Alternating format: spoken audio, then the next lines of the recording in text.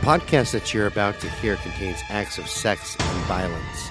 The hosts do not claim to be experts on the subjects that they present. Listener discretion is advised. Welcome to Brutal Nation, a podcast series that's dedicated to lesser-known serial killers and acts of true crime. You like how excited that sounded? Because there's a reason behind it. I'm your host, Scott Alexander, and right across from me is the one, the only, my fantastic co-host, Miss Tammy Underwood. How are you doing, Tam? You know, it's Sunday. I'm okay. Just okay? What the fuck is really literally excited. wrong with you? No, it's like I'm really excited about your news, but at the same time, I have in my head all these questions rolling through. Like, you know how they roll credits at the end of the movie? Uh-huh. I'm like getting those questions on one of my TVs in my head, and it's like I'm trying not to focus on it because I need to focus on this. So it's hard. Here's my news, and I got to tell you guys, and I'm not going to post it yet, but we are going to add into this podcast here when you put your thingy on there that I got a letter. I have a handwritten letter plus artwork, in a way artwork, from the one and the only Patrick Kearney. The Notorious. Yeah, we can call him Notorious, but I feel bad even using that. He wasn't really notorious. He was kind of like hidden in the shadows of the other two. I hate to even think of him as a killer at this point after reading his letter because he's so articulate. Very articulate. And the letter, I got to admit, Jake, my son, went out to the mailbox to get it, and this kid doesn't run for shit, okay? Did he run like there was a bear chasing his ass? He ran like there was a whole bunch of bears chasing him. Or like a flying spider. And a flying... yeah, he ran like he did like with the flying spider. Yeah. And it was in my hands, and I had to open it. And I got to admit, I was scared because I thought he was going to be kind of maybe a dick. Yeah, because there was always that possibility. Yeah, but it was very... I felt heartfelt. Yeah, and like he was grateful that somebody reached out to him. Yeah, and he was grateful and just an amazing guy, and reached out to him with facts, like research facts, and not just spouted rumor. That is one of the things that he had said. Yeah. He really appreciated when I wrote him that I pointed out details that he didn't even know about when it came to the ones I featured him with, Kraft and Bonin. And his reaction to them torturing was the same as I assumed his reaction was when the cops were questioning him. He's all, I didn't even know they tortured their victims. He goes, yeah, I never tortured anybody. Yuck. I know. Like, he was disgusted again. What's the point of doing that, Right. I do want to point out a couple of things, and then we're going to get on to the rest of this podcast on this Villa Delame. Yeah, whatever his name is I'm not sure if I misspoke when I featured Kearney. Okay. And I still have to listen to the podcast again. However, according to Pat, which that's how he signed his name, was Pat, and I feel like he's my friend now. Nicknames. You have no idea. I'm not gay, but I am madly in love with Patrick Kearney. Madly. Yeah, you have a love affair like you do with my dog. It's just on a different level. If he did drink, I would smuggle a fifth of booze into him up the keister in my prison wallet. You'd use your prison pocket? I'd use my prison pocket for him. Yeah.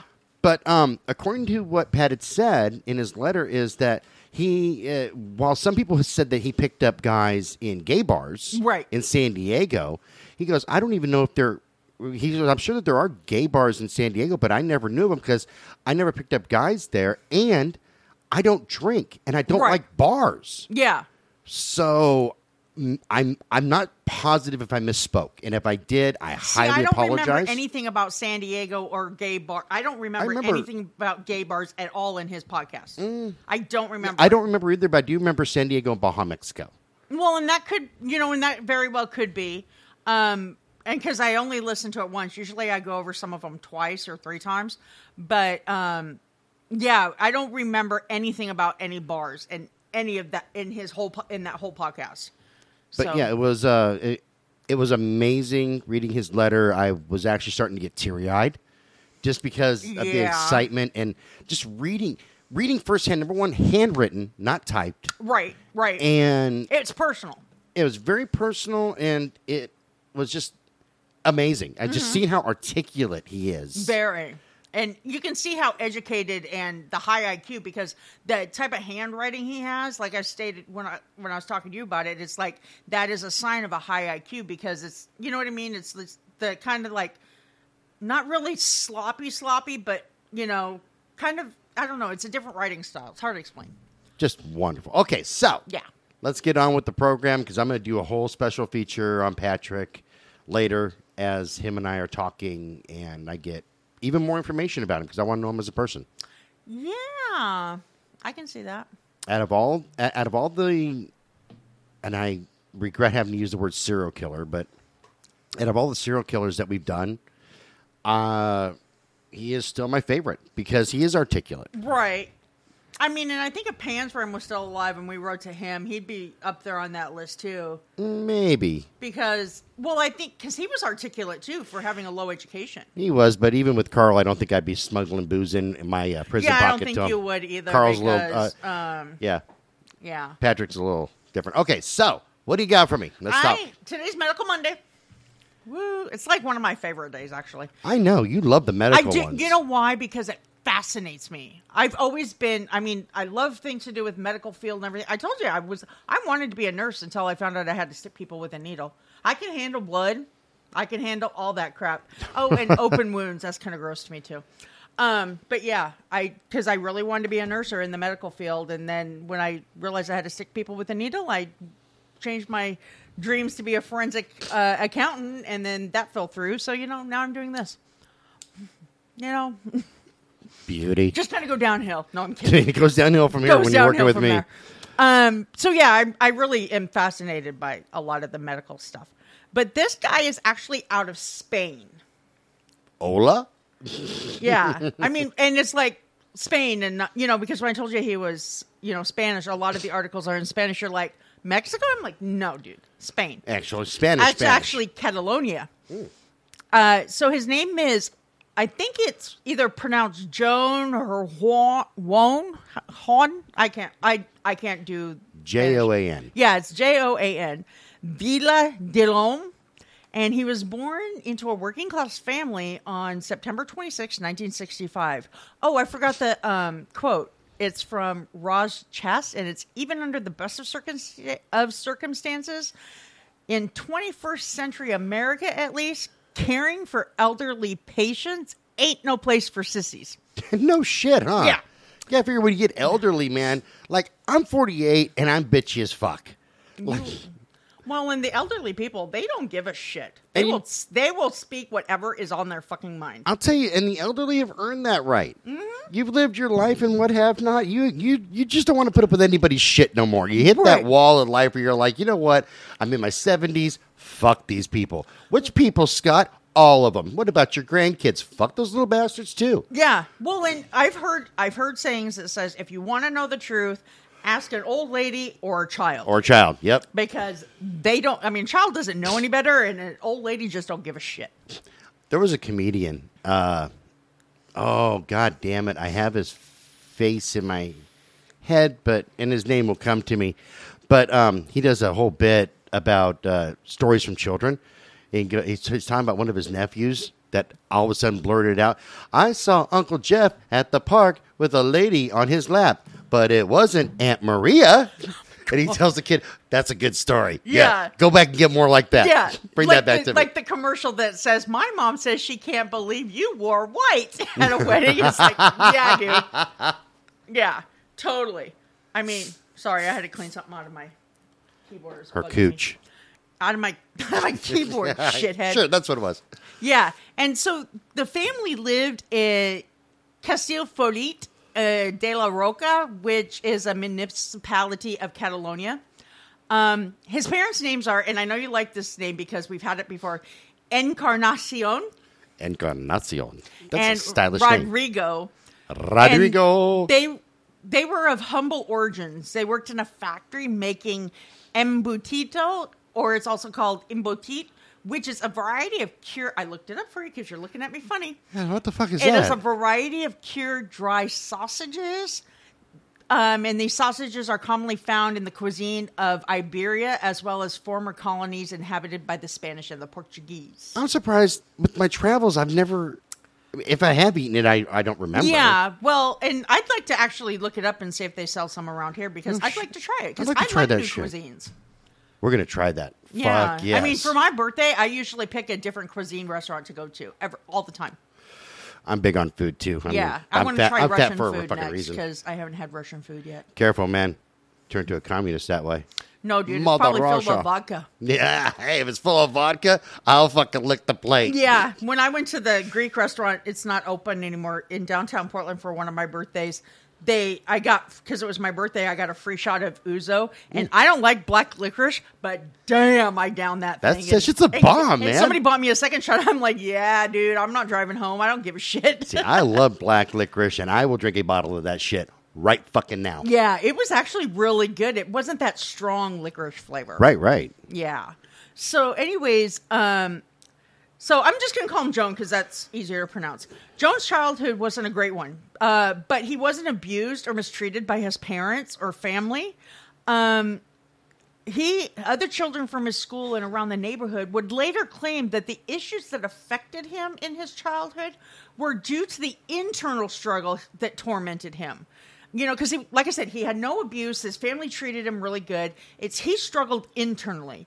And as he entered puberty, he became incredibly insecure about his physical appearance, a physical ailment he had, which I'll discuss in a little bit, and his self-identification. Oh, like, are we talking like yeah, sexually? He had gender dysmorphia. Okay, that's what I was getting at. I get into it here in a second. But reports indicate that Joan was a less than average student.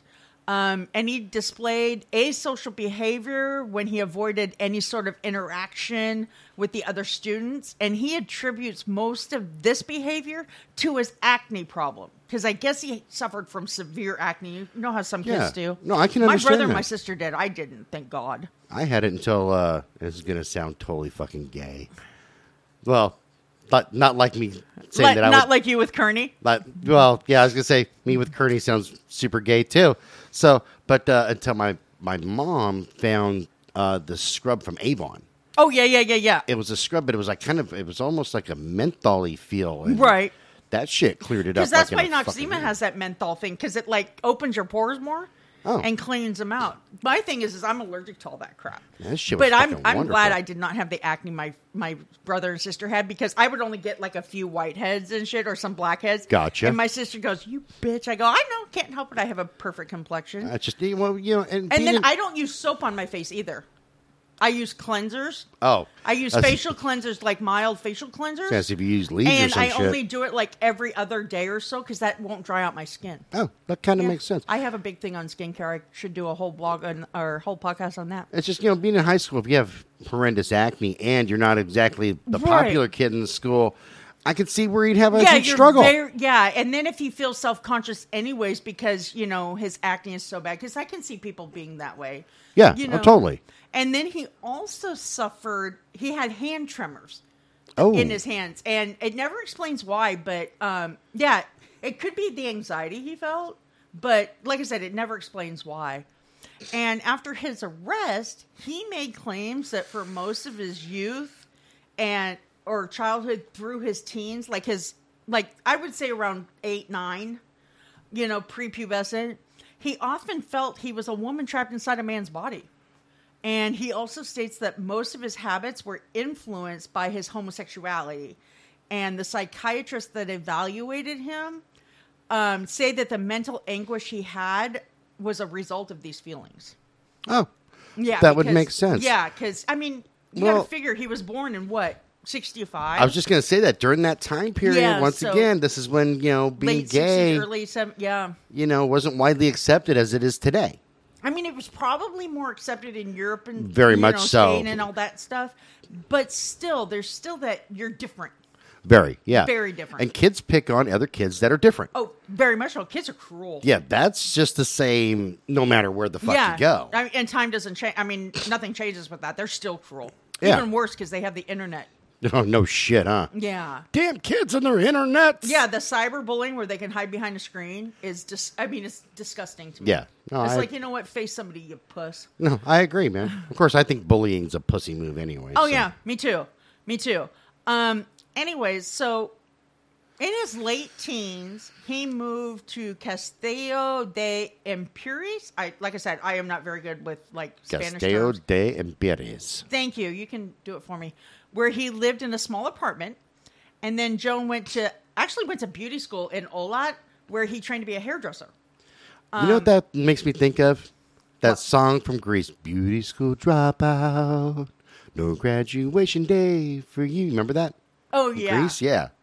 Yeah. I love that. That's just where my brain happened to go at the time. Yeah, Frankie Valli. That was it. Yeah, love him. But, so he went to beauty school to be a hairdresser, and he often spent his spare time practicing what he learned in school on the women around his neighborhood. He would just go around, Fabulous. His friends and stuff. I mean, the ladies he knew, and just do their hair for him. Senora, your hair looks horrible. Let me take care of that. So after receiving his certifications, he decided to do what, I say realize, but you know what I mean? Achieve one of his goals, his professional ambitions. And he opened what's called an aesthetic center. I'll explain. This is a cosmetic center that offers clients non-surgical cosmetic treatments, such as facials and, stuff like that. So it's not like going into Botox and facelifts and stuff like that. It's facials and waxings and all that jazz. A couple of times I saw big signs that say facials $20, and I started thinking to myself, I've been giving them away for free. You're a dumbass. It's just I could have been making money off of this. You could have been. God damn it. Whatever. I love getting them. I like getting a facial in a salon. I'm clarifying here. I'm learning way too much about you. No. Thanks for that bit of information. No, my friend who died in the car accident back in 2013, she was an esthetician, and she would give me facials for free and do my waxings and, my hair. I got everything done for free because, especially the facials, huh? Shut up, bitch. This is. How does a woman give another woman a facial? Oh, it's called clam dipping. You're a dick. I'm done. That is just disgusting. We're talking about something else here. Okay, go ahead. So, I'm sorry. He opened this with the help of a business partner. And it was called Tones Cabell Moda it's spelled Figueres. Figueres? Okay, thank you. Despite Joan wanting the business to succeed, his partner allegedly scammed him, so they were forced to close their doors.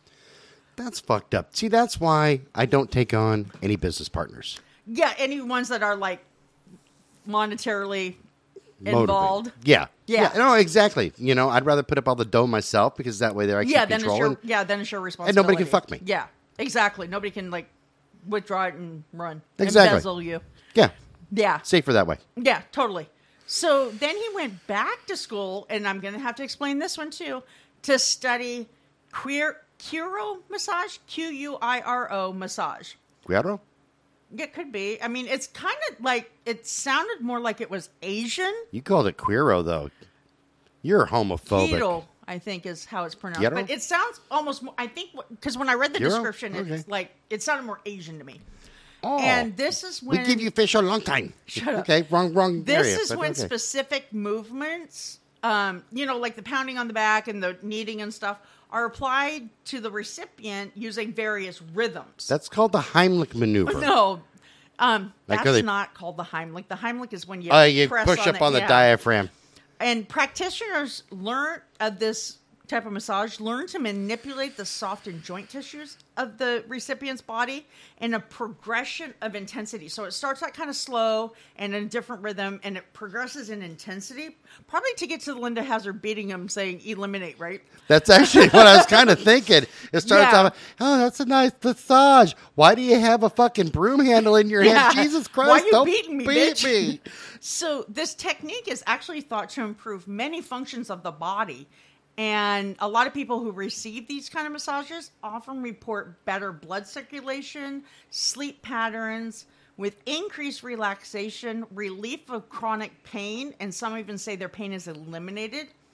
And it offers to provide the recipient an improvement in their overall well-being, which I kind of want one of these now. Oh, okay. Cool. I think I need to look it up, and, I need to try one. And at some point, he decided that this wasn't something he truly wanted to do. So he set out to take training courses in cooking, dressmaking, reflexology, and chiropractic medicine. What's reflexology? It's where they, a lot of it is where they, like, focus in on certain areas of the foot or your hand. Oh, okay. They believe that touching certain areas, like here or whatever, is like supposed to like cure a headache or help a headache or, you know, back pain or whatever. Touching certain parts of my anatomy cure that too. You're like your nervous system is connected through those certain areas. Oh, I know where my nervous system's connected. And you're dead. Exactly. That's the only place it is. I have no feeling anywhere else. I'm housing it right down here in my underdrawers. You're dumb. So, but none of these actually seem to hold his interest. So he decided to go get some work experience. He would work in a textile factory, which specialized in plastics. And when this didn't work out, he tried other occupations. He worked at a ski resort, various restaurants in the high-traffic tourist area, and he even attempted to own his own restaurant called the Casino de Peralada. I think that's like Peralada. I'm going to take your word for that one there. That one there just went totally over my head. Because, well, and I can't roll my R's, so that's why I sound dumb. And none of these occupations filled that emptiness he felt inside. Because a lot of these, he tried to fill that emptiness. That makes sense, yeah. And, you know, I mean, we know from personal experience, we filled it with drugs. Now I fill it with music. When you have that emptiness, you need to feel something. You need to fill it, otherwise you go insane. Right. That's exactly why one of the main reasons why I do music is because that too, and your cocaine. Yeah, well, yeah, cocaine was wonderful. Oh my God, I was talking about. See, my drug, because I did meth, numbed that feeling. You know, didn't make it as intense, and I filled it with other shit. Yeah, that's the only way I felt euphoria, man, was doing lines. Yeah. Yeah, so I can relate. Yeah. Yeah. So Joan was desperate to find his true place in the world. And he thought he found the perfect job, then he would no longer... He felt that if he had the perfect job, he would no longer have the insecure feelings that he'd felt the majority of his life. And that's when he decided he would get a nursing assistant certification. So he was certified, he went to school, was certified to work as a nursing assistant, which is the American equivalent of a nurse's aide, like a CNA. Gotcha. Yeah, and he was hired at a private nursing home in Banyoles called El Mirador de Banyoles, and he didn't even work there for a whole year. He left after approximately 8 months, but he was so well liked by his coworkers. They described him as a truly attentive person who was highly affectionate with his patients.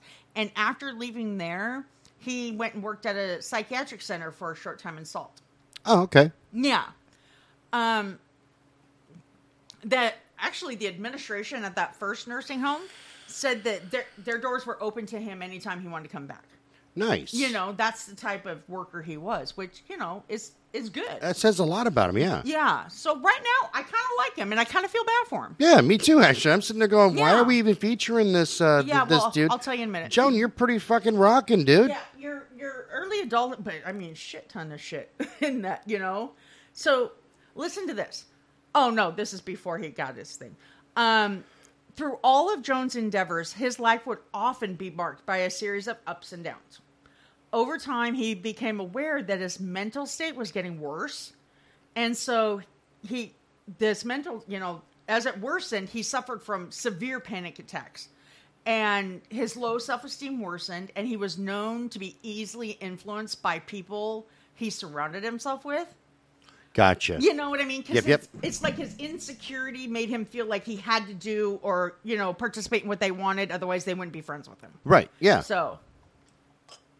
Sorry, my mouth is dry because of my medication, so I had to... Not enough facials. Shut up. He knew there was something wrong with him, and so he began to search for help. Makes sense. We've seen that before. Carol Cole is a good example of that. At least he's reaching out, right? Right. So he was 25 years old when he first sought psychological treatment. He consulted with a psychologist and told them about how he often felt very afraid whenever he was around a large group of people, which I do too to this day. He even talked to the psychologist about his difficulty retaining information he was reading, which sounds to me like ADHD. Exactly. And it was at this time the psychologist diagnosed him with obsessive compulsive disorder. Okay. OCD, yeah. Yeah. So he continued to see a psychologist for several years. But no matter how many times he saw his psychologist, his mental state didn't seem to improve. Every couple of months, he would go through his laundry list of anxieties and fears, and they would address them together, and it seemed to, like, increase. You know what I mean? More things were added to this list, and you know how because you and I do counseling with a therapist. Right. And it's like, you get to a point where it's like, oh, you know what? Maybe I'll just do it as a as-needed basis or once every couple months. Because you've addressed those things and you've learned the tools to deal with them. Right, and that's where I'm at now with Justin. Is that every couple of months I'll give him a buzz and say, hey, just checking in with you, and then he'll ask me, if everything's cool, and I say, yeah, everything's cool. Yeah, my counselor said, she goes, you know what, just if you need something, just give us a call and we'll schedule you right away. Otherwise, you're doing good. Yeah, we couldn't come up with a good checklist for me. Like, seriously, for things to work on. Me neither. And you have to have 3 directives. You do goals for the year. Yeah. To work on, or the insurance just won't cover it. They're like, fucking, you don't have a problem. Get the fuck out of here. Which is true. We worked on a lot of things. Because it's not there for you to vent. Yeah, okay. So. I'm not going anywhere. I got a cramp in my leg. Oh, no, I get those a lot. Potassium. So Muscle relaxer. he, where was I? Oh, so, however, the thoughts and feelings he was having, none of them were going away. And there was something else that was bothering him, something he hadn't yet shared with the psychologist. It would be some time before Joan actually talked to the psychologist about the strong hand tremors, because they were getting worse. Like, he would just, uncontrollably tremor. And this was plaguing him. However, that wasn't the only thing he was plagued by. He's also been experiencing issues with hyperhidrosis, which is increased perspiration, like uncontrollable perspiration. So in the later stages of his therapy, he began to claim to be maniacal when it came to cleanliness and having feelings of guilt when he didn't maintain his compulsive diet. Because that's just part of OCD. We can't even call that maniacal or anything like that. That's fucking OCD. Then. But that's back in the 70s. You gotta remember that they were dipshits in the 70s then. We it's know just that. fucking it's just part of OCD. Yeah, exactly. And he also had a I'm sorry, but he also developed a diet that it was he could only eat certain things at certain times. You know how some people are. And so it's like, that's OCD. When he didn't do this, he would feel great feelings of guilt. So, however, the psychologist attributed the cause of the hyperhidrosis to his massive consumption of energy drinks and heavy smoking habits, which I can see. Hold on, they had energy drinks back in the 70s? I thought that... I think it was more of the, caffeine. I might have to do this whole episode standing up, for real, because this fucking hurts. I got a cramp in my goddamn right leg, up at the knee, and now I'm just standing here adjusting everything as we're talking. Yeah. Sometimes I get cramps, it indents, and then you can see it pulsing. It hurts. I've been getting them the last couple of days, probably drinking too much coffee. Yeah, you need potassium. I got pills somewhere. I don't know what the fuck they are. We got pills for everything. No. Yes, I do. I know. Drugs. So, anyway, so he, the energy drinks and the heavy smoking habits. I'm assuming it was more like coffee and shit like that. Okay, yeah. Caffeine. So something with caffeine. So what they're getting at is stimulants. Yeah, basically. You got caffeine, you got... God, there's a couple of other ones, some kind of like a guava berry or some bullshit. I don't know what the fuck it is. But I've heard of different kind of berries that have stimulants. And yeah, there's the yuba something. Yeah, there's... Yerba. Yeah. And there's several other ones. Yeah, and now they have the other thing, too. I can't remember what it's called. Kombucha. That's kombucha. Disgusting. I tried that once because it's disgusting. I had friends, just like my friends, said, try this coconut water. It's awesome. And then I took one drink and I'm like, I would rather lick a bovine's butthole. Yeah, I don't like coconut water either. Because, don't like kombucha. Some stores you can't buy it if you're under 21 because it does have a low alcohol content. Kombucha's gross anyway. Yeah, it's fucking disgusting. It's just fermented tea.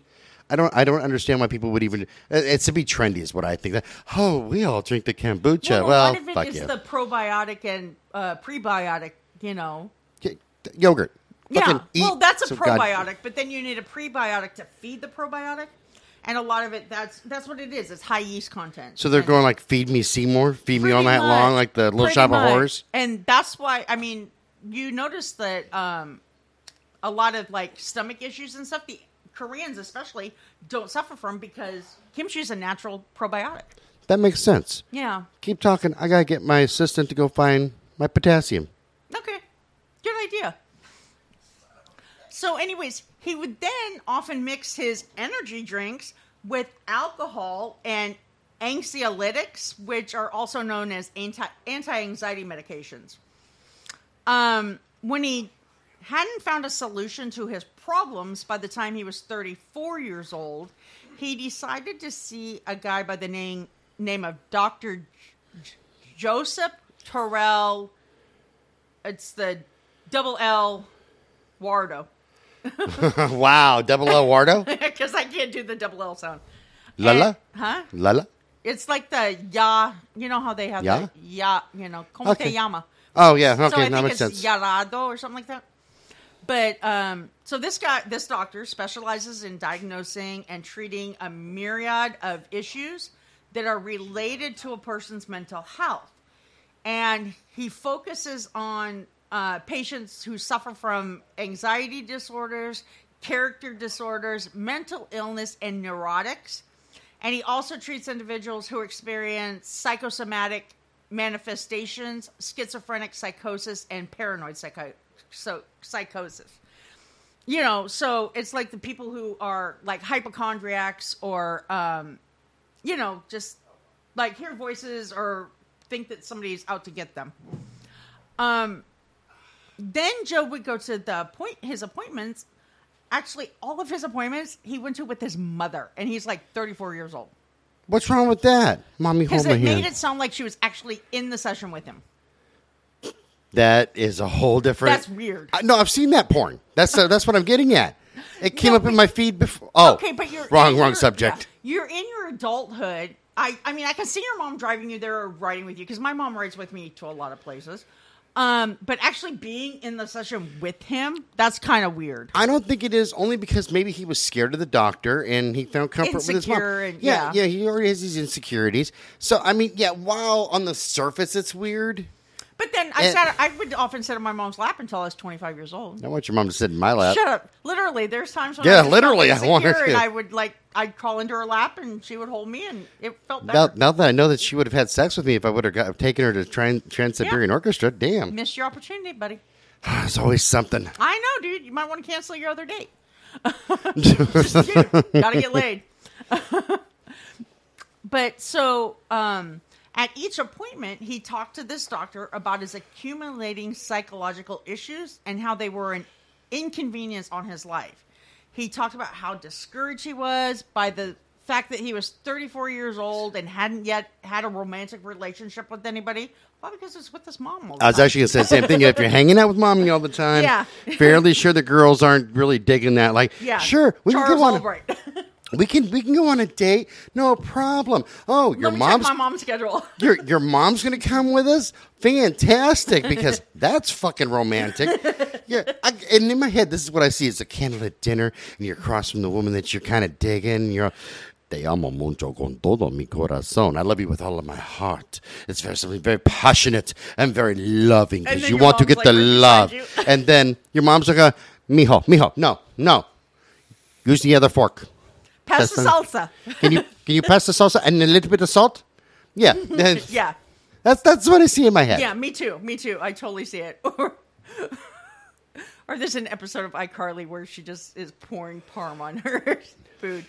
But anyways, and he also talked about his main focus during these sessions was the concern he had about the increasing tremors and his excessive sweating, because that's a bothersome. I mean, I can see it hindering his personal and his professional life. Oh, me too, man. If I'm with a chick and all she's doing is a bunch of sweating, then I'm like, you're going to take a little Passy Reno on that one there, because she's a hog. Yeah, well, and I can understand if they explain it ahead of time, just say, hey, look, I suffer from this, and blah, blah, blah. Otherwise, if it's like you're sitting across from him and sweat's like pouring off, it's like, dude, like, what the fuck is wrong with you? Look here, sugar tits, you got a fucking problem. Are you on fire? Come on, baby, light my fire. Yeah. So after his arrest, though, the authorities seized his personal computer, and while they were searching his hard drive, they discovered the files that contained his writings during the time he's getting therapy. And in these writings, he talked about his mental health issues and his passions. And that's when they discovered that while he was seeing this doctor, he became passionate about something else. It seemed he had a fondness that was... For his mommy. No, unprecedented for thanatopraxy.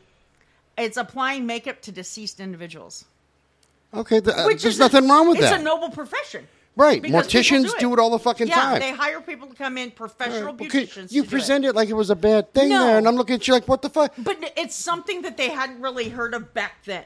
I mean, if Joan was smart, he would have said, hey, I have a passion for this. Let's go and be a mortician, because then I can do this for a living. It's win-win. Or even partner with a mortician. Yeah. Because that's what people do now. Oh, there you go. But, it's you win-win. gotta remember, this is in the 70s, and that wasn't common back then. Oh, that's right. We were in the middle of Boogie Fever, Disco Inferno, wearing bell-bottoms and staying alive. We weren't into dead people.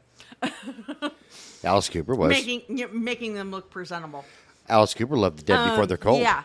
So he also became quite fascinated with death and paranormal phenomena, which is the occurrence or perception of events that have no scientific explanation, like the Bermuda Triangle or Area 51, or where my goddamn socks go when I do the laundry. Dude, totally. That is a mystery beyond mysteries. But Halloween Town explains it. They go to this one house there. I pair my socks normally before I throw them in. So that way there I know, okay, I've got, they all match. And they come out, and I get one sock that'll always look at me. One or two are missing, but the ones that are missing don't fit any of the socks. Yeah, and my socks are just looking at me, but dude, I don't know what happened to Bob over here, because we went in together, and we didn't come out together. I blinked, and he was gone. And you don't know if it's the washing machine eating them or the dryer. Yeah, don't know either one. And neither one of them talking. Neither one of these motherfucking things are telling me who's taking my goddamn socks. Yeah, it is a mystery that's been plaguing me my whole life. I'm pretty fucking tired of replacing goddamn socks. So, to feed this fascination, he began researching the topics in books that he acquired from one of his friends. So, also after his arrest, he was court-ordered to undergo psychiatric evaluation, which is normal. And the psychologist that evaluated him diagnosed him with depressive anxiety disorder with obsessive personality traits, which I'm seeing. Yeah. Totally seeing here. 100%. Yeah. I mean, spot on. If what we're reading is correct about his history, that is spot on diagnosis. So at the beginning of 2006, after he left the job in Banyoles and Salt, he got another job as a nursing assistant at a nursing home next to the Fluvia River in Olot. It was called the Fundació La Caritat. I actually listened to that one. I thought you were going to say fellatio. No. Fundació, which is a foundation. Yeah. This job was closer to his hometown. This foundation, this nursing home, opened their doors in 1914, and they have established themselves as a nonprofit organization with strong ties in Olot. And their main aim is to serve the poor citizens of the area. The facility specializes in dependency care with a focus on personalized service, which is more patient-led. They don't make people get up in the morning and get dressed and do things. It's like the patient decides whether they want to do anything. I'm kind of 50-50 on that method. I mean, I can understand encouraging them, but don't force them. Here's my thing, and this is why. Hear me out. I will hear you out, because I kind of agree with you on one level. Some people, you can say, hey, you know what? It's your life. Get up and do whatever you're going to do, and come to therapy, and we're all good. There's other people who thrive on structure. Right. My son's no different. My son thrives on structure. So if I give him a list of things to do, he'll knock it out of the park. Right. But if I expect him to think outside of the box... Right. If you just say, hey, clean the house, and you don't tell him exactly what you want him to clean. Yeah, then it's, it's all for naught. And I'm starting to understand him a lot more now. Right. And this is how it relates to this and what we're talking about, is that I think that it all bombards him. It does. And it's kind of like, I see what he's... Okay, he said, let's just go clean the house. But what exactly do I clean? yeah. I've been there before. Is it the floors? No. Maybe I should start with dusting. No. Maybe it should be dusting his pets collection. Maybe it should be this. And it can get very overwhelming. And I'm understanding or you that. Find something, I mean, like you're cleaning one area and you realize, oh, this needs to go in this other room. So you go in there and you realize how much, and then so it can be that part too. That could be, yeah, very much so. Totally that, because I go through that too. I mean, and I go through the whole, it's overwhelming, so I don't know where to start. Right. And that's kind of why I disagree with a blanket, like, hey, no matter who you are, kind of get up and do your own thing, because some people just simply can't. Right. That's true, too. I mean, because I remember when I had my nervous breakdown where I, like, shut down for over a year, I began hoarding, because that's the only thing I had control of in my life. Did you say hoarding or whoring? Hoarding. Oh, with the D. Gotcha. Yeah, because that's the only thing I had control of in my life. I decided if I wanted to throw something away or keep it. Okay. You know what I mean? And so I needed something that I had control of, because I felt like I had no control over anything else. And so when it came time, when I was like getting therapy for it, and my counselor said, okay, work on trying to, take a little bit at a time out, because you know what you want to keep and what you don't. But it got so overwhelming that I would look at it and just cry. Oh, yeah, it makes sense, yeah. Yeah, so I mean, I get what you're saying. So the residents who are admitted there have a dependency for reasons related to social, emotional, physical, psychological, or economic issues. Because to me, it's more like an assisted living is what it sounds like. Okay. You know what I mean? That you can pretty much care for yourself and everything. However, you need somebody there to monitor your medications or, can help you with your finances. Okay, that would make more sense to me because in my head, here's where it went, is that you're dealing with people with dependency issues. Right. So a lot of times from what I've seen is a lot, not all, but a lot of people who have dependency issues have a hard time with the structural part of it.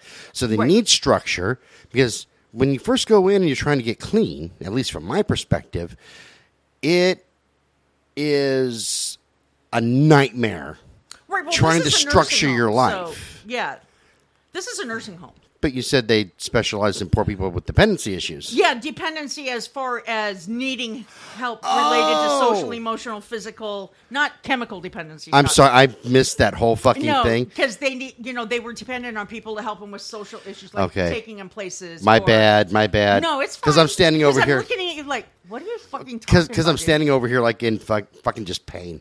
Oh, yeah. And I can't find potassium pills. And you have no bananas? I have. Yes, we have no bananas. Somebody told me when I had my cramping to eat like a pork chop. No, a little bit of mustard, because there's something in the mustard that reacts to that helps calm your muscles. I took like fucking naproxen and. Yeah, I don't think that's. They're an anti-inflammatory, so yeah, it's getting a little. That's not I think I have my some muscle rocks. I don't know. So anyways, okay, let's try this again. Yeah. So these services that were provided by them also, they promoted autonomy. So it promoted, self-care, where they did what they could themselves. Oh, okay. And then they received the help as they needed it. And they encouraged... This is all making way more sense to me now. Okay. My bad. They encourage the patients and facility residents to be independent. They actively provide them the care in their care, the freedom to take care of themselves. And they have 3 specific areas. They had the day center, where they could go in during the day, like a senior center type thing. Right. Where they could go in during the day and they have activities and stuff. They have a home health practice where nurses and aides would go to their house and take care of them. Okay. Which a lot of people do that still. That's very common today. Yeah. My mom's old company, who she used to work for, they had a home health department. And then they also had the assisted residence where Joan worked. Okay? So the assisted residence, or nursing home facility was run by a psychologist named Joan Sala at the time. And he would tell all prospective residents that the facility offers them a myriad of activities to occupy their time. And when he hired Joan, he didn't see any signs that would cause suspicions, which I'm not seeing him either right now. Except for his high anxiety, but it doesn't seem like he's acting out towards, lashing out. But even with high anxiety, it doesn't mean that you're going to be an asshole. You know what I mean? It just means you have high anxiety. I mean, sometimes I have high anxiety. But it's a horrible thing to admit. I'm terrified before I go on stage at every show. Oh, I believe it. Just fucking terrified. Oh, I mean, yeah. And there's no reason for it. I've done hundreds, if not thousands of shows. Yeah. Until I get up there. And you strike that first chord, And huh? strike that first chord. Then after that, I'm in my zone. It's like the audience melts away and you're there. I don't know why. I've psychoanalyzed the fuck out of myself. But with that said, it doesn't mean like during a point of me being really anxious going, okay, it's go time, that I'm going to turn around and want to kill people. No, that's true too. That's true too. But I can see sometimes high anxiety, like, because I do it too. When I get so stressed out or have all that anxiety that somebody will ask me a question, it's like, dude, I'm dealing with so much right now. Shut the fuck up. No. Oh, yeah. You That lash I agree out with. at him. So I can see that. But, I mean, he wasn't showing any of these signs. Huh. Yeah. And so, but he was also hired to work mainly on holidays and weekends. So this meant he worked on the days and hours when very few staff members were present. There you go. That's why a lot of things weren't getting noticed, I'm thinking. Yeah. Less witnesses. Yeah. Just saying. So he worked at the facility for about 3.5 years without any incidents, which this is the longest he's held a job to this point. I was just going to ask that. Yeah. So then in August of 2009, in less than a week, the facility became hell for the residents. After the first hearse was called to help transport a deceased patient, more followed in a matter of months with increased regularity. Oh, no. Yeah. And you're going to break my heart with this guy, man. Well, for the first 8 victims, there were 11 total. For the first 8 victims, Joan used 2 methods to murder his victims. Oh, here comes the bad part, He would man. alternate the methods, which included providing them with an oral cocktail of barbiturates and other medications mixed with a liquid, and injecting them with high doses of insulin intravenously, which you don't do. God damn. Which he reserved specifically for the patients who had diabetes. Fuck, Okay. man. So all these deaths occurred within months of each other. And the majority of Joan's victims were women, and all of them were between the ages of 80 and 96. Yet again, another person who's taking out of my dating pool. Well, you don't live in space. Oh, that hurt. I shouldn't have done that. Oh, my God. Was it your cooch? No, I had a cramp in my, like a pain in my shoulder blade, so I kind of went like this, and I forgot my shoulders, really. It's contagious, man. I'm getting those too, except for my legs. No, well, it's not muscle. It's like every once in a while I get this ache in the middle of my. God, getting old sucks. It does suck. I mean, shit. When you creak and Snap, you crackle, sound and pop. old furniture when you get up. So several of his victims' relatives would report sometimes the agonizing death that their loved ones suffered. Some of the victims even experienced bleeding from their mouth right before they passed away. Like that blood would just come out of their mouth. Holy shit. Yeah. However, for the first 10 patients who died at the hands of Joan, nobody was suspicious of foul play. Which is like, okay, if they're bleeding from their mouth.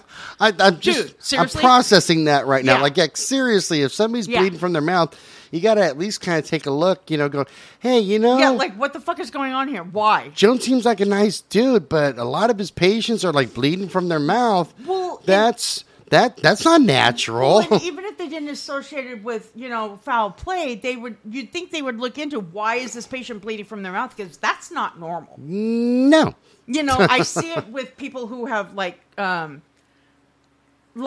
trauma to their lungs and stuff, like blunt force trauma to their internal organs or gunshot wounds or whatever, or knife wounds, but I don't see it in everyday patients. Yeah, or lung cancer. That'll do it.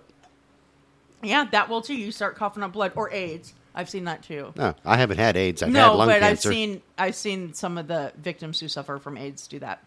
So, however, like I said, nobody's suspicious for the first 10 deaths. It wasn't until victim number 11 died, then the crime was discovered by chance, literally by accident. Oh, and I'll explain that in just a minute. I'm going to give you a quote that he said before I get into towards the end of his killing spree. He used to say, "Too bad they always die on me." Kind of sounds like what's his name? Okay, little. The one we just did, Colin Norris. Oh yeah. Yeah. Kind of sounds like him. They always die on my shift. Yeah. What a coincidence, no shit, dude. Yeah, it's like, I wonder why. Huh? It's a fucking mystery, isn't it? So, from the time the murders began in August of 2006 until the fall of 2010, Jones' colleagues would often hear him say, all the old women were dying on him. During this time, his coworkers noticed that he was quite attentive and highly efficient. Okay? He was known to put forth a great deal of effort when he talked to the victims' family members after they passed away. He took the time to explain the circumstances of each death, minus the murder part, in a manner that seemed to put them at ease. And then I murder him. Have a nice day. But see, and I can see, it's like a compassion thing, because my mom would do that. If a resident died, she would often sit there and take time to comfort the family members. Oh, yeah, that makes sense, yeah. Yeah. I mean, because it's not, the patient's not just your, not the person you have to take care of, but you also take care of family. When my dad was on hospice and passed away, they offered me counseling services for a year. Oh, wow. Yeah, just to help deal with the death, but I didn't take advantage of them because I had a great support system. Well, and then like 6 months later, I had a nervous breakdown, but whatever. Then in late September of 2010, he seemed to have a change of character. He started to be uncompromising and sometimes violent on occasions. And it was around this time that he started telling his colleagues that he was tired of the elderly patients. He began to show a desire to change jobs again. And after he murdered his 8th victim, a lady by the name, or maybe it was a guy, by the name of Joan Canal Julia, on September 19th, 2010, he did something that was completely out of character. You can assume it was a woman because that was his kind of MO. Yeah, that's true. He did something that was out of character. He actually forced a coworker to go into this room to watch over the body. Yeah.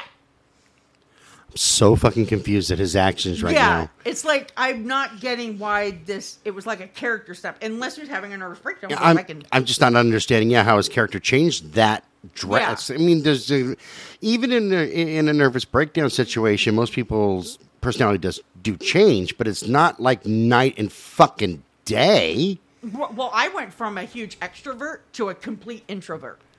Huh. Like, I mean, I wouldn't talk to anybody except for very few people, and now my social circle is like a fraction of what it used to be. Oh, so you were shy like me, like I am right now. Well, I went, because I used to be so outgoing, and it's like, to me it was like, I would often say when we went and had like, like ladies ministry parties, like Christmas parties and stuff, or, stuff like that, I would actually walk into the house and go, okay, we can begin now. I'm here.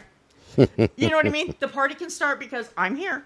But now I tell people, I said, you know what? I may not be the life of the party, but I will keep the party going. It works for me. You know what I mean? Yeah.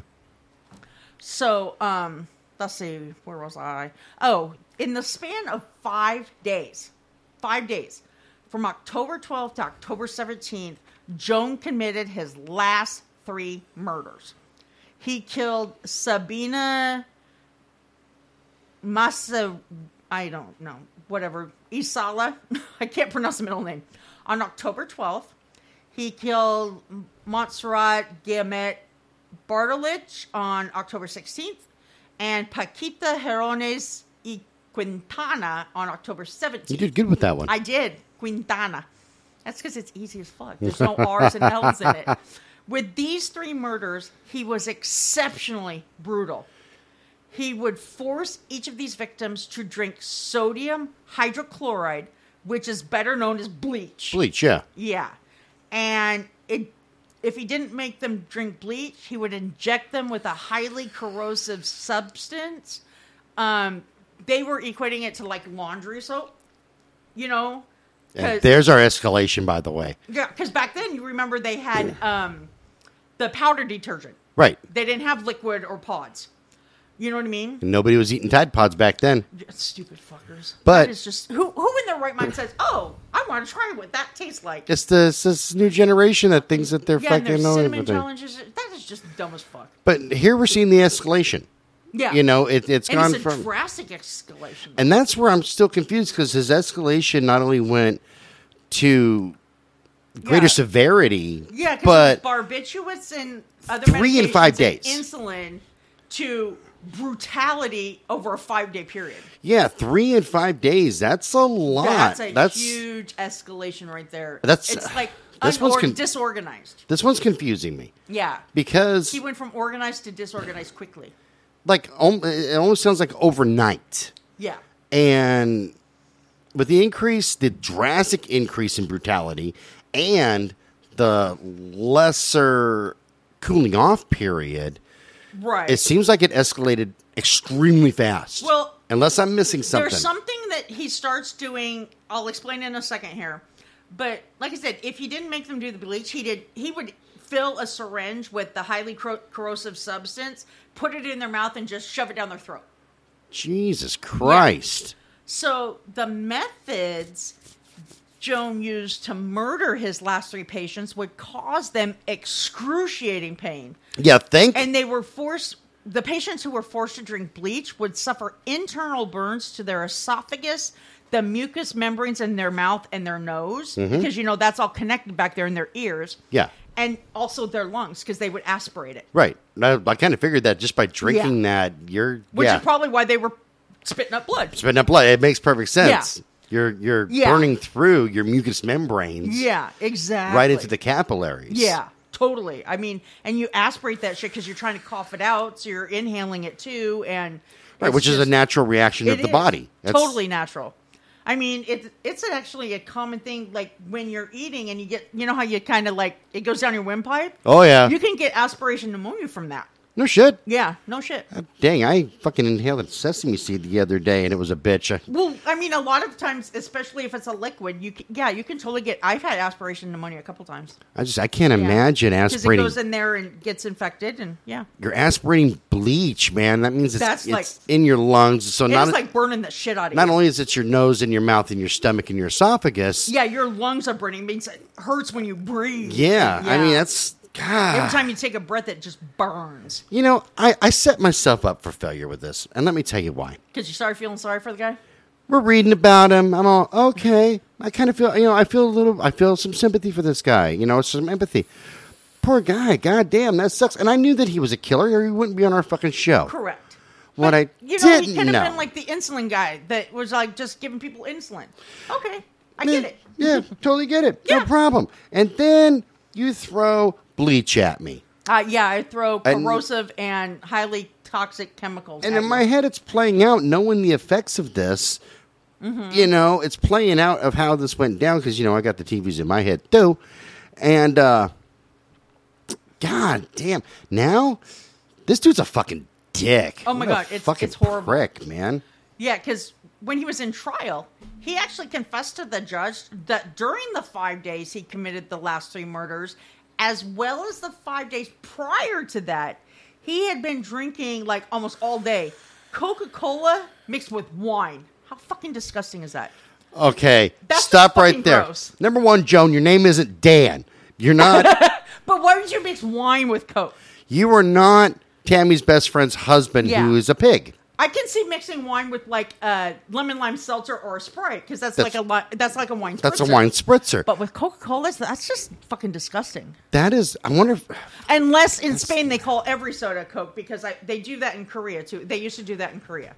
Want a Coke? And then you go, what okay. I mean, I'm going to give him a pass on that one, I guess. I'm just playing devil's advocate for a second. Right. I might be totally off He might be thinking, it's a wine spritzer. And that's fine. If you're drinking regular wine spritzers, okay, I'm going to give you a pass on that. But if you're actually mixing it with Coca-Cola, you disgusting fuck. You and Dan should be living together. Well, and that's just, And box he wine would drinking drink motherfuckers. these all day, even while he was at work.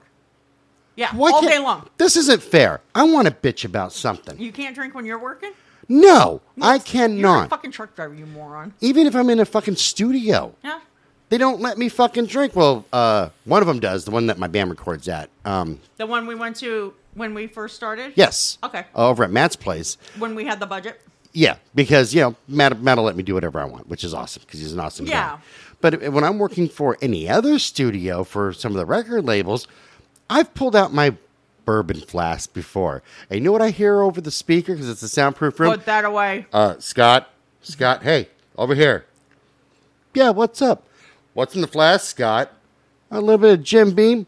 That's going to be a no. That's going to be a no. Tim, you need to go get that from Mr. Well, Alexander. and I think a lot of it is because, a lot of drunk people get, fall down and, bump into shit and can damage property.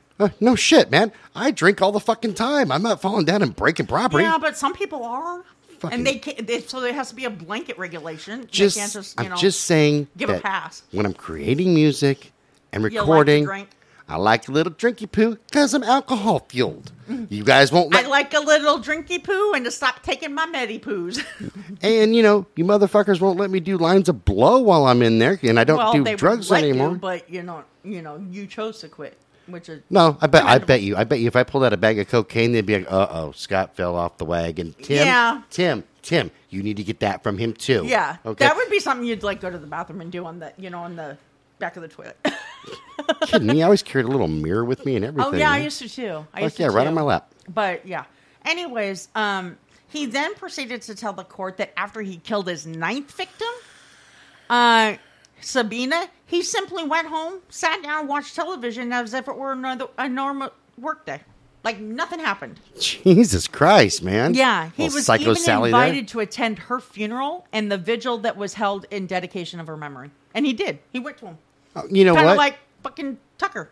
I was just going to mention him, except that the difference being is that, he went there, but he wasn't going to the raping and killing. And, well, okay, you know what? It's just as bad, though, if he's feeding them this caustic fucking formula. She was fed caustic formulas. And you're still... You know what? You know what, Joan? You're just as much of a piece of shit as fucking Tucker is. Yeah, right now? Hell yeah. Yeah. I'm going to take back my good thoughts about you, thinking, Tucker did that, but this guy did... No, you know what? You're garbage, too. Yeah.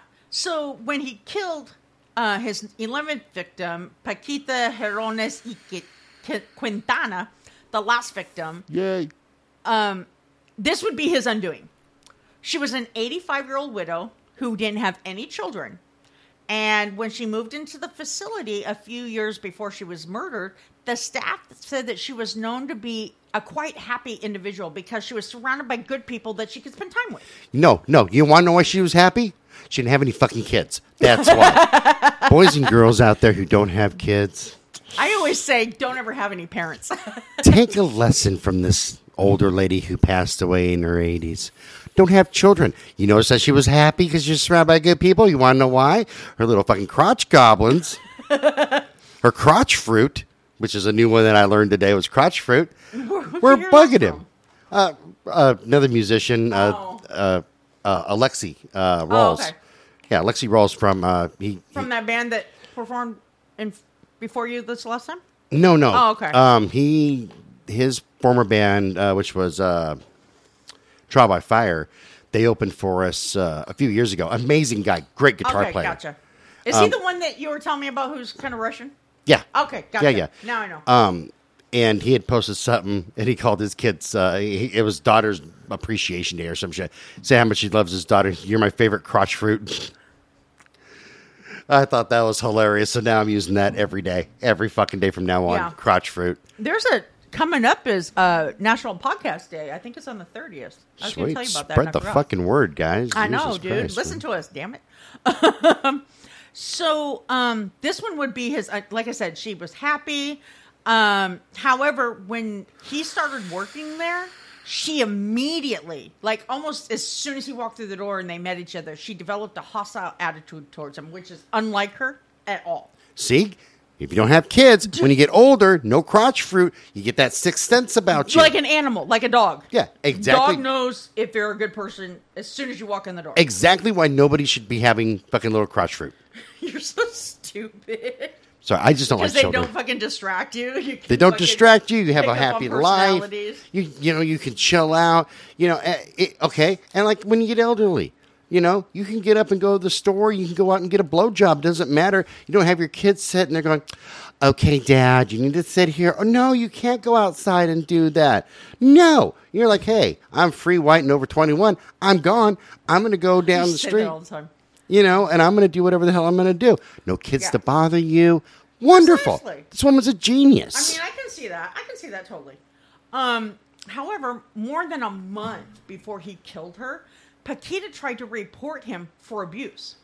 When she made her complaint, she referred to him as a bastard, as she told the administration and her niece that he had slapped her in the face. You want to know why she called him that? Because he was. And not just say, he is a mean man. She doesn't give a fuck. That's why. That's no right. goddamn kids. Right. She's old. She's happy Yeah. most of the time. He's a bastard, senor. Yeah, and I didn't reference the Spanish term for that, but yeah, she called him a freaking bastard. However, nobody believed her accusations because she suffered from episodes of dementia. So they thought, which I can see, but, at the same time, look into it just in case. I would, yeah. Yeah. I'd be like, okay, we don't believe her, but let's keep an eye on old Joan here because we might actually be an asshole. Well, and I can relate it to not too long ago, my son and I got into a, screaming match. And we can both get kind of loud. And our neighbors called the cops because they thought we were killing each other. Oh, yeah, you told me about that one. And, yeah, and so it's like the cops came and I'm like, it was no big deal. We were done 30 minutes before he even showed up. Because sometimes we fucking yell at each other. He goes, yeah, but if we didn't show up and somebody was actually hurt, we would be liable. It's error on the side of caution. Yeah, and so they actually went into the house, too, to make sure there's nobody else in there, and they talked to Mom and separated us all to question us all. A little weird thing about this, and I actually saw this in anger management in my domestic violence classes that I had to take. Okay. It was a movie that was with John Ritter, and it's a true life story. Burning Beth? No. About an abusive guy who would beat the shit out of his wife and his kids and all kind of stuff. Long story short, got counseling, got into a good program, and now he leads that counseling group, I think in Utah or some shit, or Colorado. But at the time, most states were not mandatory reporting states. Right. All of them actually were not. And now the majority of the states are mandatory investigation states, which means if they get called out for a domestic violence complaint and they can prove at all that anybody is even in the slightest bit of danger, one of you motherfuckers is going to jail. Right, and in Oregon, I don't know if it's in every state now, because a lot of wives and shit wouldn't testify against their abusive husbands. They have what's called a crime against an individual is a crime against the state. Yes. And also in reference to that, if you work in any sort of education or counseling services, medical or whatever, you are mandatory reporters. So if somebody says or indicates that they have been abused in any way, you are to report that immediately. Right, because if not, you take on liability. Investigate it yourself and see if it's true. Right. Because you're liable if you know about it. And while it does suck for something, like in my class, there was one guy who got taken off to jail, and he was acquitted of his charges because his wife was tearing apart his truck, and he literally just tried to stop her from tearing apart the interior of his truck. Cops get called, he goes to jail, and the charges were all dropped, which was fine. Well, that's good. Yeah, which was good, but it's a domestic violence situation, and even though she was the antagonist, he went to jail because that's just the way that it is, and they sort it out later, which on the surface, I feel bad for guys like that, but to be honest, I would rather have it that way than to have them, than have somebody get killed over something stupid. Yeah, exactly. Because most fights are stupid. It's over something just totally... It starts off usually as something small. Because it's like you get into a fight about something. You were an hour late coming home. Yeah. You were at the bar with your friends. And in a guy's mind most of the time, at least in mine, it'd be like, fuck you. You knew I was at the bar. I'm drinking with my friends. And then it expands into something stupid. Totally. So, yeah, I'd rather err on the side of caution. So, well, and I mean, because we've talked about the fact that I was in jail for a while, for making some bad choices. And one of the facilities I was at was a co-ed facility. And one of the guys there who I became friends with, he was actually charged with a kidnap too and was in jail for it because his girlfriend was drinking and she was on a balcony and getting really close to the edge and he thought she was going to fall. So he said, come on, let's go inside. And she was like, no, I don't want to. So he took her inside and he got charged with kidnapping because he moved her more than a certain distance. Yeah. You see, that right there is stupid. I mean, he was doing it for her safety. While I did say what I said, here's the problem I find in the U.S., and I've said it a million times. Either we do nothing about a problem. Or we overreact. Or we go so far over the top that it just becomes redundant and fucking ridiculous. Yeah, because now he has a criminal record as a kidnapping, which is a class. I think kidnap 1 is a class B felony. I mean, kidnap 2 is a class B felony because kidnap 1 is a class 1, and so he has to do that, and so therefore it will hinder him from getting jobs anywhere children are. Yeah, even though it wasn't against a child. So. Oh, dude, you sound like my uncle. Excuse me, boys and girls. My sinuses are jacked up. It's all good. I've done 2 sinus rinses today. They keep dripping down into my lungs. It's just, I'm miserable. I'm freaking miserable. Right. Cramps and freaking sinus leakage. I'm getting old. I tell you what, I'm getting that from now on. Just going to wear a wife beater and shorts with my nuts hanging out and stand outside and go, get off my lawn, kids. Shorts with the pockets hanging down and your nutsack hanging out. Right, and I'm just going to yell at kids randomly. You're like old saggy nutsack. That's right. Dude, ain't nothing worse than seeing an old man's penis. I've seen it many times when my mom worked in a nursing home. Damn kids, quit riding your bicycles. Yeah. One guy asked me he goes, can you help me? And I was like, sure, because I thought he needed to grab something because he was in bed. And I walked in and he had a hold of his penis. He wanted me to help him with that. I'm like, no. But that was part of the service. But not okay. happening. I'm like, I'm not a minor. Not happening. So on October 17th, the day he killed, I think he killed her on that day. Let me double check. Yeah. He, at one point, put her in a wheelchair and took her to a location that didn't have any surveillance cameras. Well, at least she's smart. Yeah. And a short time later, when another staff member checked on her in her room, they noticed that she had, like, bruises on her face and her chest. So it's like he, like, physically abused her. Holy shit. Yeah. Like, put her in a wheelchair, took her, and beat her up. Probably forcefully put her in the wheelchair if she doesn't like him and she's like, hey, man, this guy's a pendejo. I'm not going the fuck with you at all. Yeah, this guy's a piece of shit. I don't want to go with him. And he's like, get in the wheelchair, bitch. Yeah. Where's my money? Exactly. So later that evening, he claims that he had been drinking his Coke with wine all day when he heard that she was in her room coughing. And so he went to go look in on her. And when he noticed that she seemed to be confused and having difficulty breathing... Which means, I mean, I can associate that with, maybe she, aspirated some liquid, water. You know what I associate that with? Difficulty breathing? Fucking drinking goddamn bleach. Well, he hadn't given it to her yet. Oh, okay. Yeah. Well, so he says. So we don't know. When he saw her confused and having difficulty breathing, he chose to kill her. He went to the utility closet where he filled a syringe with laundry detergent. He then returned to her room and injected it into her mouth, forcing her to swallow it. Now, she immediately began to go into convulsions and tried to spit out the liquid. You would think, yeah. Yeah. So he went and called emergency personnel because she was convulsing and to take her to the emergency room, but it was too late. He even told the paramedics, you don't have to do anything. She's dying. Yeah. What a pompous asshole. Exactly. That's no longer like this guy. So while she was in the hospital, she died from her injuries. The acid descaler that from the laundry detergent that he injected into her mouth with the syringe caused her to die an agonizing death. She suffered burns in her mouth, her esophagus, and her respiratory tract. However, she would have the last word in her contentious relationship with the bastard. It was by her death that she would unconsciously alert the authorities to his actions. Okay? Did she go like, ooh, this is the ghost of patient's past? Because when she died, they did an autopsy. Good. They decided to do an autopsy. So the forensic doctor who performed her autopsy at Olat Hospital refused to classify her death as a natural one, and he promptly notified the authorities and reported his suspicions. When the investigators went to the nursing home to question the employees, they didn't have to wait long to find their suspect. As soon as they began to interrogate him, and I'll get into how the timeline for that, he confessed everything. He admitted that he was, in fact, a serial killer. I'm going to keep my mouth shut because we're already at over an hour. I know. 10 minutes. I'm almost done. I'm literally almost done. So during their investigation, the authorities quickly determined that she wasn't able to drink the laundry detergent herself. So knowing this, they figured they were dealing with a homicide.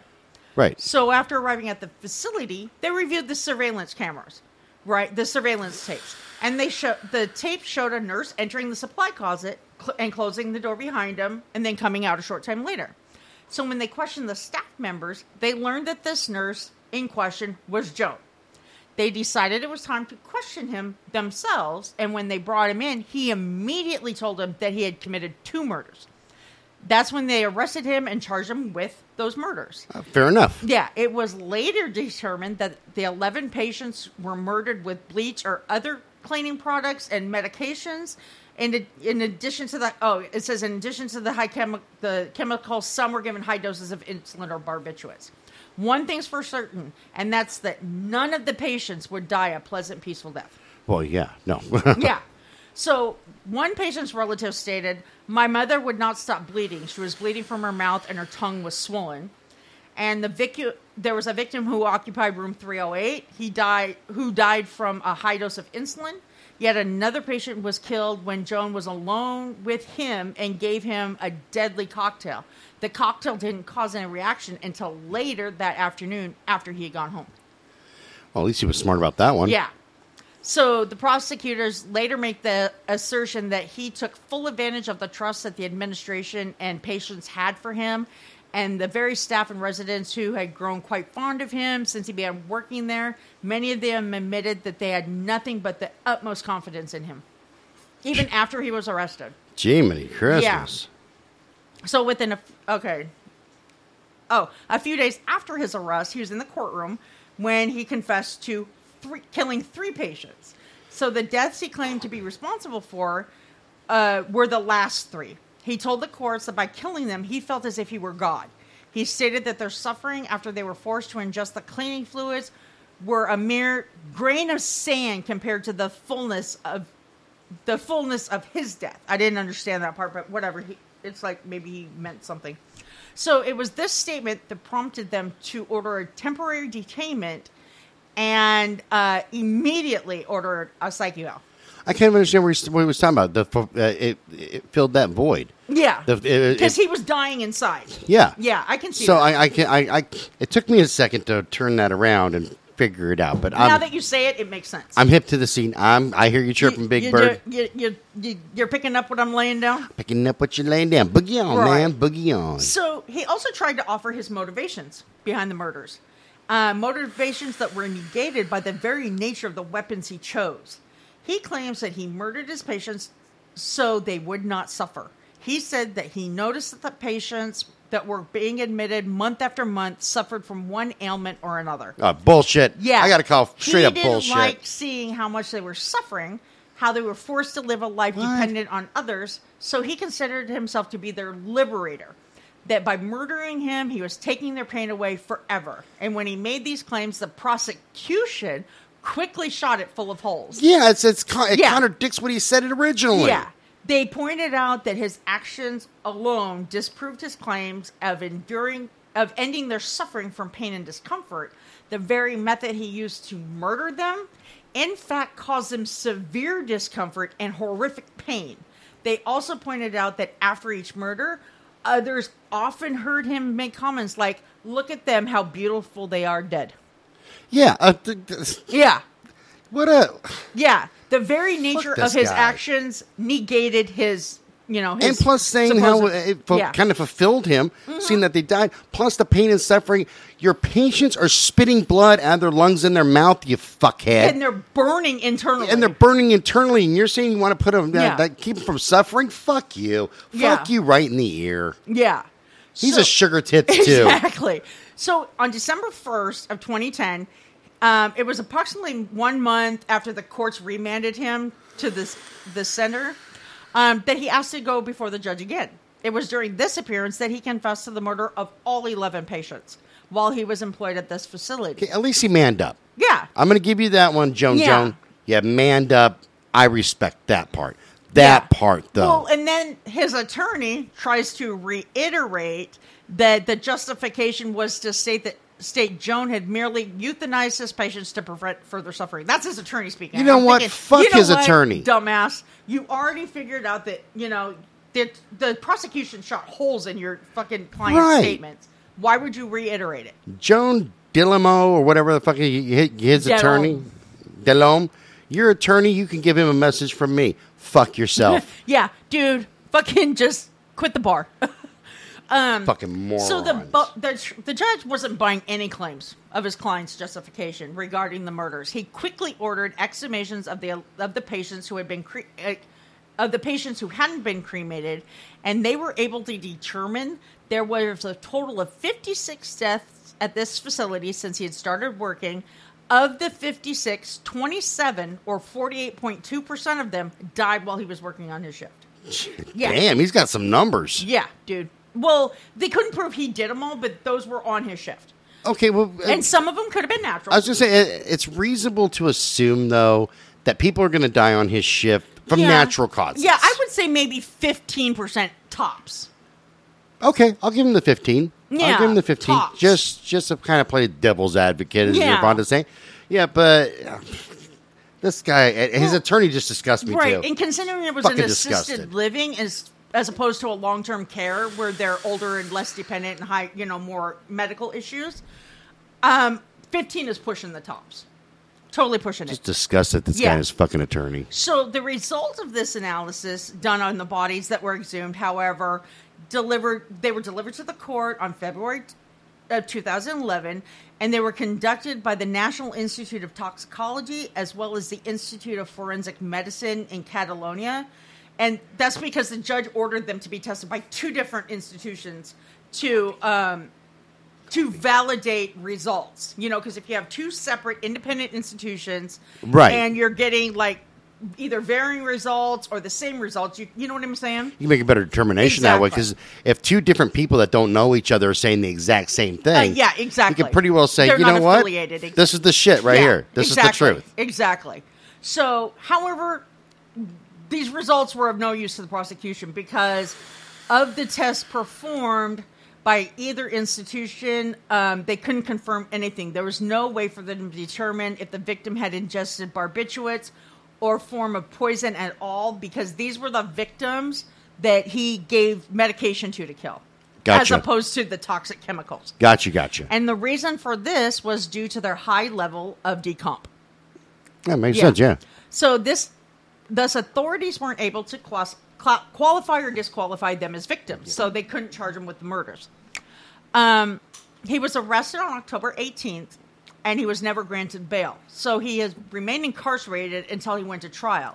During the time he was waiting to be tried for the murders, he would be examined by specialists in the field of psychology. During these examinations, however, he was given a barrage of psychological tests. We've talked about him before. To determine his state of mind before, during, and after he committed his crimes. And all of the specialists agreed, even the ones that were hired by the defense, he showed no signs alluding to him having any regrets regarding his actions. They also said that he did not have any personality disorders, and he did not have any altered cognitive abilities, nor did he act against his own will. However, he did present a dependent, avoidant, depressive, and schizoid style.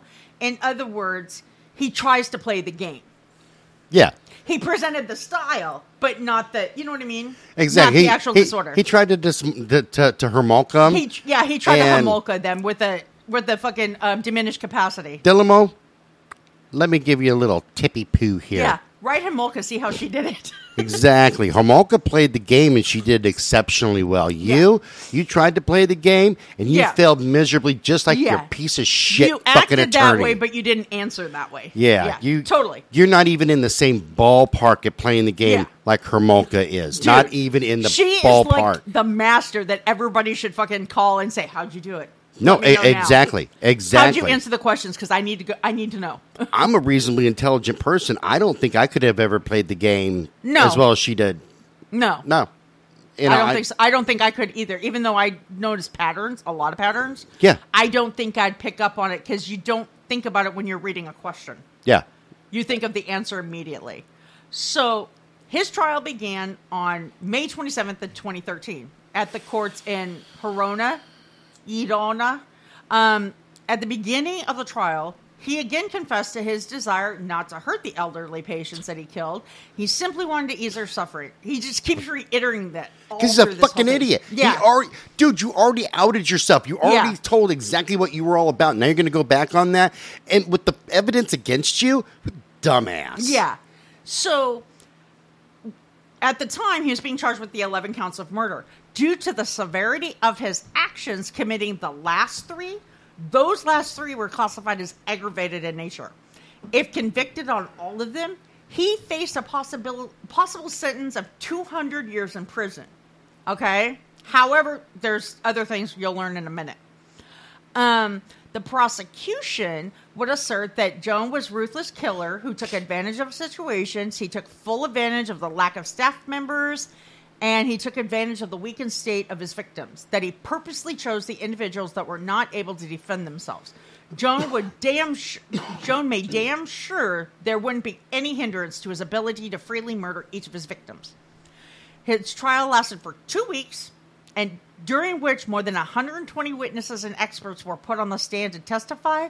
And the psychiatric expert that testified, he was the coordinator of the psychiatric hospitalization unit in Catalonia, gave a riveting testimony.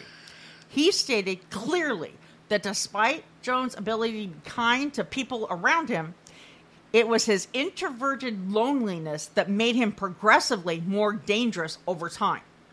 That despite all of the mental health treatment he had received over the last few years, all of the psychiatrists that evaluated him all said the same thing. He was not a psychopath. He did not form any personality split, and he was well aware of how grave his actions were. For these reasons, there was nothing to indicate any mitigating factors when it came to sentencing. So therefore, he could not be found guilty. Not guilty by insanity. Right. Yeah. So, June 21st, 9 jury members, because that's all they have over there, consisting of 5 men, 4 women, returned a guilty verdict. They found him guilty of all the murders he was charged with. In addition to the guilty verdict, the jury was allowed to give their sentence recommendation. And what they recommended was nothing to sneeze at. They determined that Joan used a weapon of an aggravated nature to commit the last 3 murders, and they also determined they acted with malice, aforethought, or premeditation when he killed his first 8 victims. For these 2 reasons, they recommended a sentence of 127 and a half years. Okay? They mustn't have the death penalty over there either. I don't think so. You know what, Europe? You guys are turning into a bunch of pussies. Yeah, dude.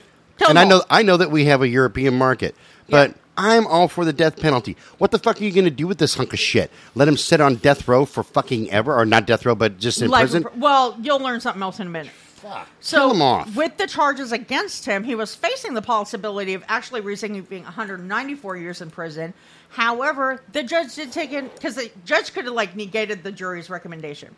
So, however, he took into account that Joan confessed to his crimes, so he imposed a sentence of the 127 and a half years. And issued an order prohibiting him from contacting any of the relatives of his victims for a minimum of 10 years. So he couldn't reach out to them to apologize. However, don't celebrate the win for the prosecution yet.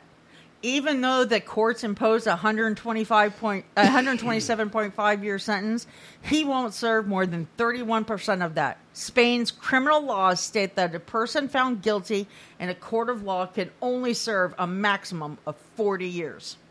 Ridiculous. So Joan will serve his 40 years in a penitentiary. Then why even give him that fucking sentence? For real. That makes no fucking sense. I think it's like this, because if anything else happens, he assaults somebody or anything, he has a sentence already, so they know he's a violent person, so they can sentence him to more time. I think that's the reasoning behind it. Okay, so he goes and he fucking victimizes more old people and kills them off, and he...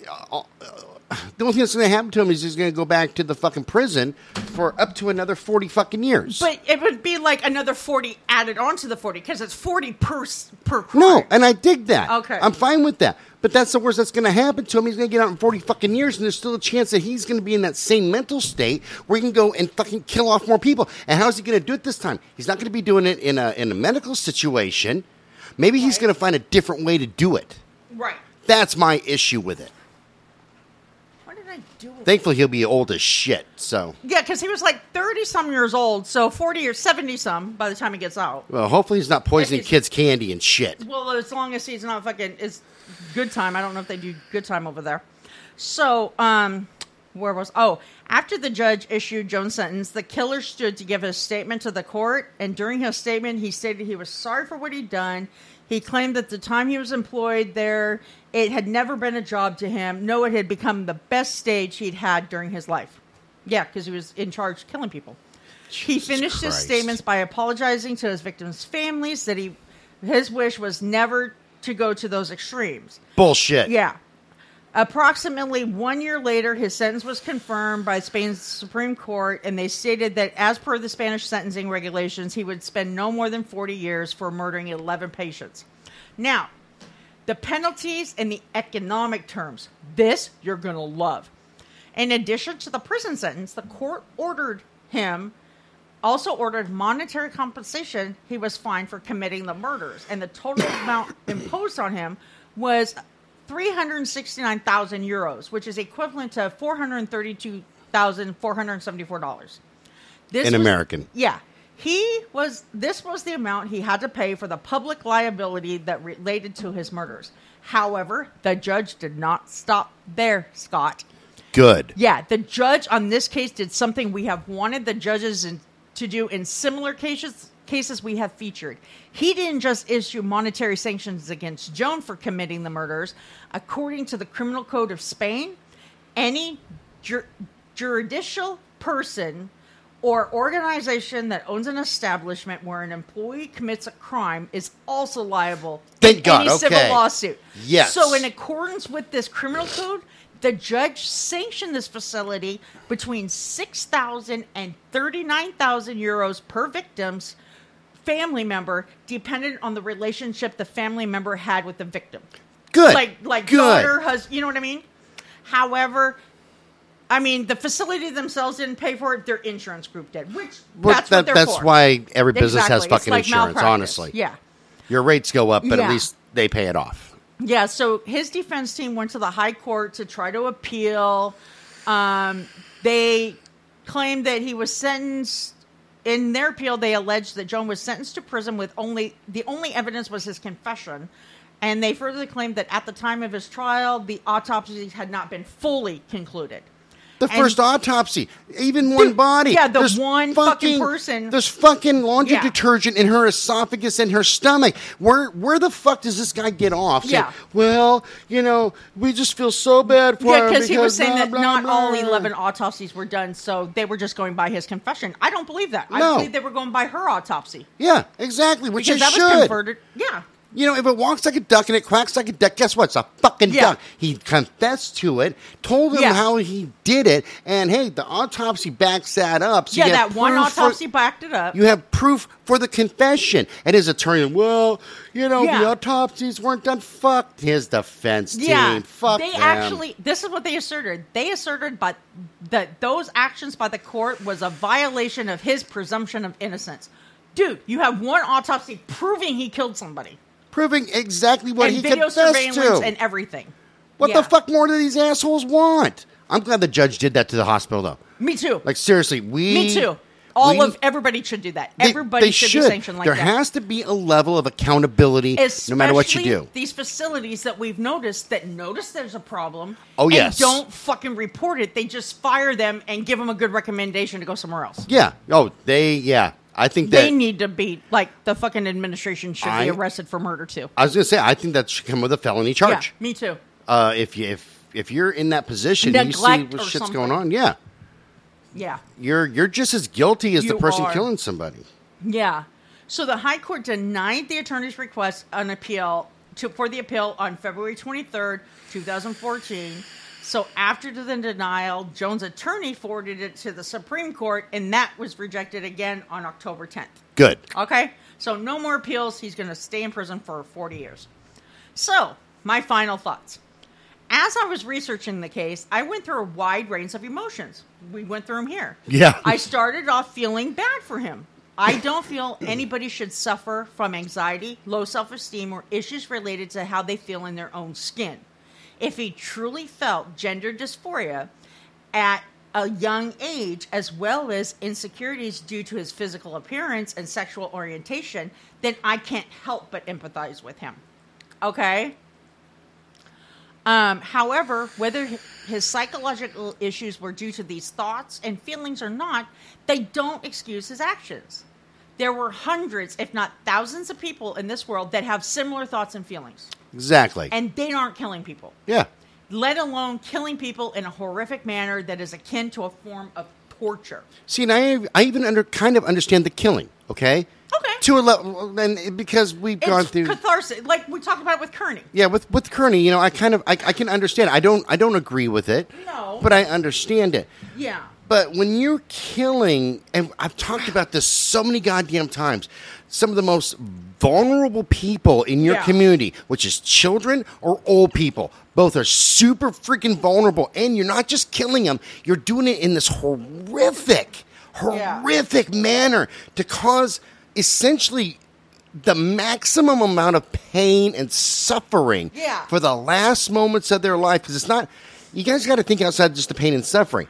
You got to think about the confusion, the fear, the panic, the willingness and wanting to survive. To drowning or being on fire. Yeah, you know, you have that panic that you don't know what the fuck. I mean, you're like struggling to live and feeling helpless on top of that because you're trying to keep yourself alive from this prick killing you. You know, it's fucking ridiculous. Yeah, so then I go on to say, when I came to the part of my research where he said his motivation for committing the murder was due to a sense of liberating his victims, how he felt his actions were justified, yet the very nature of the methods he used to commit the murders made the patients suffer a horrible, traumatic, and painful death. This alone made me want to inflict the same punishment on him. Yes. Totally. Let the punishment fit the crime. Like, you know what? Fucking put some bleach in his mouth, hold his mouth shut, and make him drink it. Spain, I'll make you a deal. I don't know how big this guy is, but I think I'm a pretty tough feller. I mean, he's about mediocre size. I am more than happy, and you can let him work out a little bit for this, to go, wrestle him to the ground, and do the exact same to him. Yeah. I'll pay for the flight. I'll fly my ass out there to force it down his throat. So he has to open his mouth so you can force some fluid in, then like kind of like hold, you know what I mean? Hold his mouth shut. No, I would do it. Yeah. Let the punishment fit the crime. Yeah. That is my bottom line of this.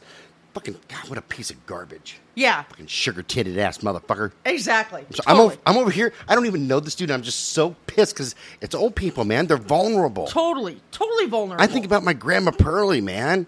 You know, who's been long dead. I mean, she died, I was in my 20s. More than 20 years.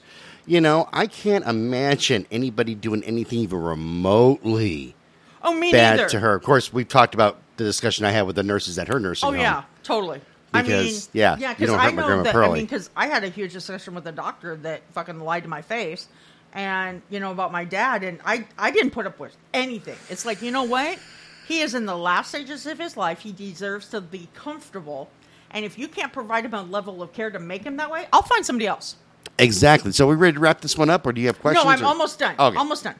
So the only thing about this story that made me happy was learning the judge imposed a sanction on his employers. Yes. It's about freaking time a company that employs somebody who commits such horrific acts is held accountable. So kudos to him. Questions. Nature or nurture? Combination of both, and let me explain why. Okay.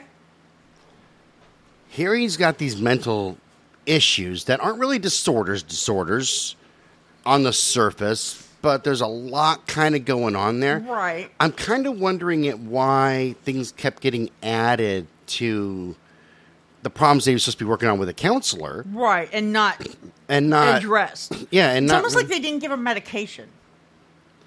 Yeah, it could have been. Because they didn't mention anything about him being on medication.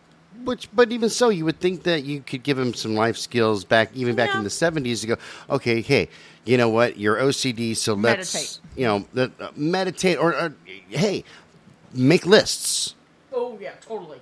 You know, things like that. Yeah, I have to have lists. But things are being added, so maybe that was just a cry for attention in a way because he didn't feel good about himself and he wanted some more attention. And we don't know if he was bullied in school, but I'm assuming he was. Yeah, that's probably a safe assumption if he was all pockmarked and fucking acting So that's starch. nurture. Yeah, so, but at the end of the day, I'm thinking a lot of nature goes into this as well because... Oh, me too. with the rapid progression. Mm-hmm. So let's look at almost every serial killer that we've ever done. Right. Okay. The progression usually goes like this. It's usually something like stalking or it starts off like he first stalked women and raped them, and then it maybe progresses to after that he realized that he can get in trouble after he went to prison for rape, and then he started killing, and his first victim was Joan Smith or whatever, right, and it was very sloppy, and they don't associate it with him because it doesn't fit in with the others, right. And as the progression goes, it goes up slowly in steps like that, and then you got to talk cooling off period. Oh, yeah. Cooling off period doesn't go from 1 year to 1 day overnight. Yeah, overnight. Like 5 days, 3 murders. Right, and that's another thing that concerns me with it. And this is a lot of our big-time serial killers, like Bundy, and even ones we won't feature. Right, Bundy, Gacy, even they didn't Dahmer. have that disorganized, go from organized to disorganized. Right, and even the Beavis and Butthead of freaking serial killing. They didn't do that. Yeah, their progression was steady. It was a steady progression. This one here went from a progression of just insanely. You're going from administering a medication that will kill, in large doses, to using a caustic substance like bleach, right, to essentially cause the maximum amount of pain, right, literally overnight. Exactly, and that is a big concern with this one. Right. And that's what I'm saying. It's a combination of probably nature and nurture both. But I think maybe he was harboring these feelings from an early age. Right. Well, and I mean, because the insulin alone is kind of a painful thing because you start to cold sweat. And you know what I mean? I don't diabetic. Know I totally did. Because I've never taken them. However, no, I don't think I have. But however, to go even from the insulin to bleach and laundry detergent is just that's a huge that's not even comparison. You know what that is? That's Poughkeepsie tape shit going on. That is Poughkeepsie tape. That's shit that I would go no. That is not unbelievable shit right there. Like if you told me, you didn't tell me Joan's name at all, and you told me a story about somebody in the medical field that administered insulin and barbiturates to kill people, and then you went on to continue a story about somebody who used bleach and laundry detergent. You'd think I was talking about two people. That's two different killers. Yeah. That's two totally separate killers. Totally. Even if you said, hey, they were working at Hospital A, I would still say in my head, that's two different killers because that's two different modus operandi. Yeah, totally. Day and night different. There is no comparison between them at all. To have this guy do both, and just so quickly. There's so much I need to research on this, but we can't because we're already at an hour and 40 minutes. Right. Could have been a 2-parter going on here. Right. And so, okay, so considering the vast number of jobs he had, shouldn't that have been a red flag to any prospective employers that hired him? No. Really? No. Because he went through a vast number of jobs in a 5 to 6 year period. But to me, it's why didn't you stay at these jobs long enough? What, you know what I mean? No, and I understand. I'm picking up what you're throwing down there. But as an employer myself, the one thing that I'm going to try to figure out is maybe Joan was just trying to kind of get his footing, kind of figure out what his real passion is in life. You know? Okay. And yeah, he had the hair salon thing, but that left a bad taste in his mouth. A partner fucked him over. So he's like, oh, okay, well, I can't start another hair salon. This is in my mind. Because I don't have the capital to do it. Right. And I don't know how to get the capital to do it. And I don't want to take on another partner because that went south. Because we learned from our mistakes. Exactly. And then he goes on to restaurants. Yeah. And he opens up a restaurant. He's okay, I can't do that on my own because that didn't pan out. Right. So he's trying to kind of get his footing of where he is in life. Yeah, trying to find an occupation that he can enjoy as opposed to, right, because I believe working. I believe that everybody should enjoy their occupation. Right, me too. Most of the time. Me too. Most of the time. I drive truck because it's more of my hobby than anything else, and it's relaxing. Yeah, I like to drive too. I mean, I love my delivery job. It's totally relaxing. You want to hear the bizarre thing? I can get in my pickup and drive any fucking place I want, right? But it's not as relaxing if I don't have a direct reason to be going there outside of just going there. Like a purpose. Yeah, like a purpose. And that's why I enjoyed the trucking gig. Right. It's fucking wonderful that way. And plus, unlike a lot of companies, they leave me the fuck alone. They just say, hey, right. Scott, go. And you get your aggression out by calling people all sorts of names. I do. I actually mentioned that in another podcast. Yeah. It's that, because you've heard me cuss people out. Now these people can't hear me. Yeah. Most of the time, just sometimes I hang my head out the window and go, you fucking idiot. Right. So, last question, okay. And I know what your answer is going to be because it's the same as mine. Should every country implement the Spain's criminal code in regards to employer liability? I think that we should make that mandatory. Yeah, worldwide. Mandatory worldwide. Because we've ran into this problem several times, especially in the medical field. Oh, yeah. I mean, it happens in some other places like towing companies and shit like that. Right. You know, but not as much as especially the medical field where you're dealing with people who are vulnerable, where, the hospital staff will sit there and go, hey, Bob over here is really shady, and it's really weird that a lot of his patients have been kicking off. Right. You know, that's weird. Right. But and coworkers are referring to him as angels of death. Right, you know, and hey, we notice he's around the drug cabinet a lot and some shit's missing. And what have we seen? We've seen companies, the administration goes, okay, Bob, you don't work here anymore, okay? Right. You can go away, or we'll give you a different job in administration where you can't be around people, and we're going to kind of sweep this under the rug. Or you can leave with compensate, what's it called?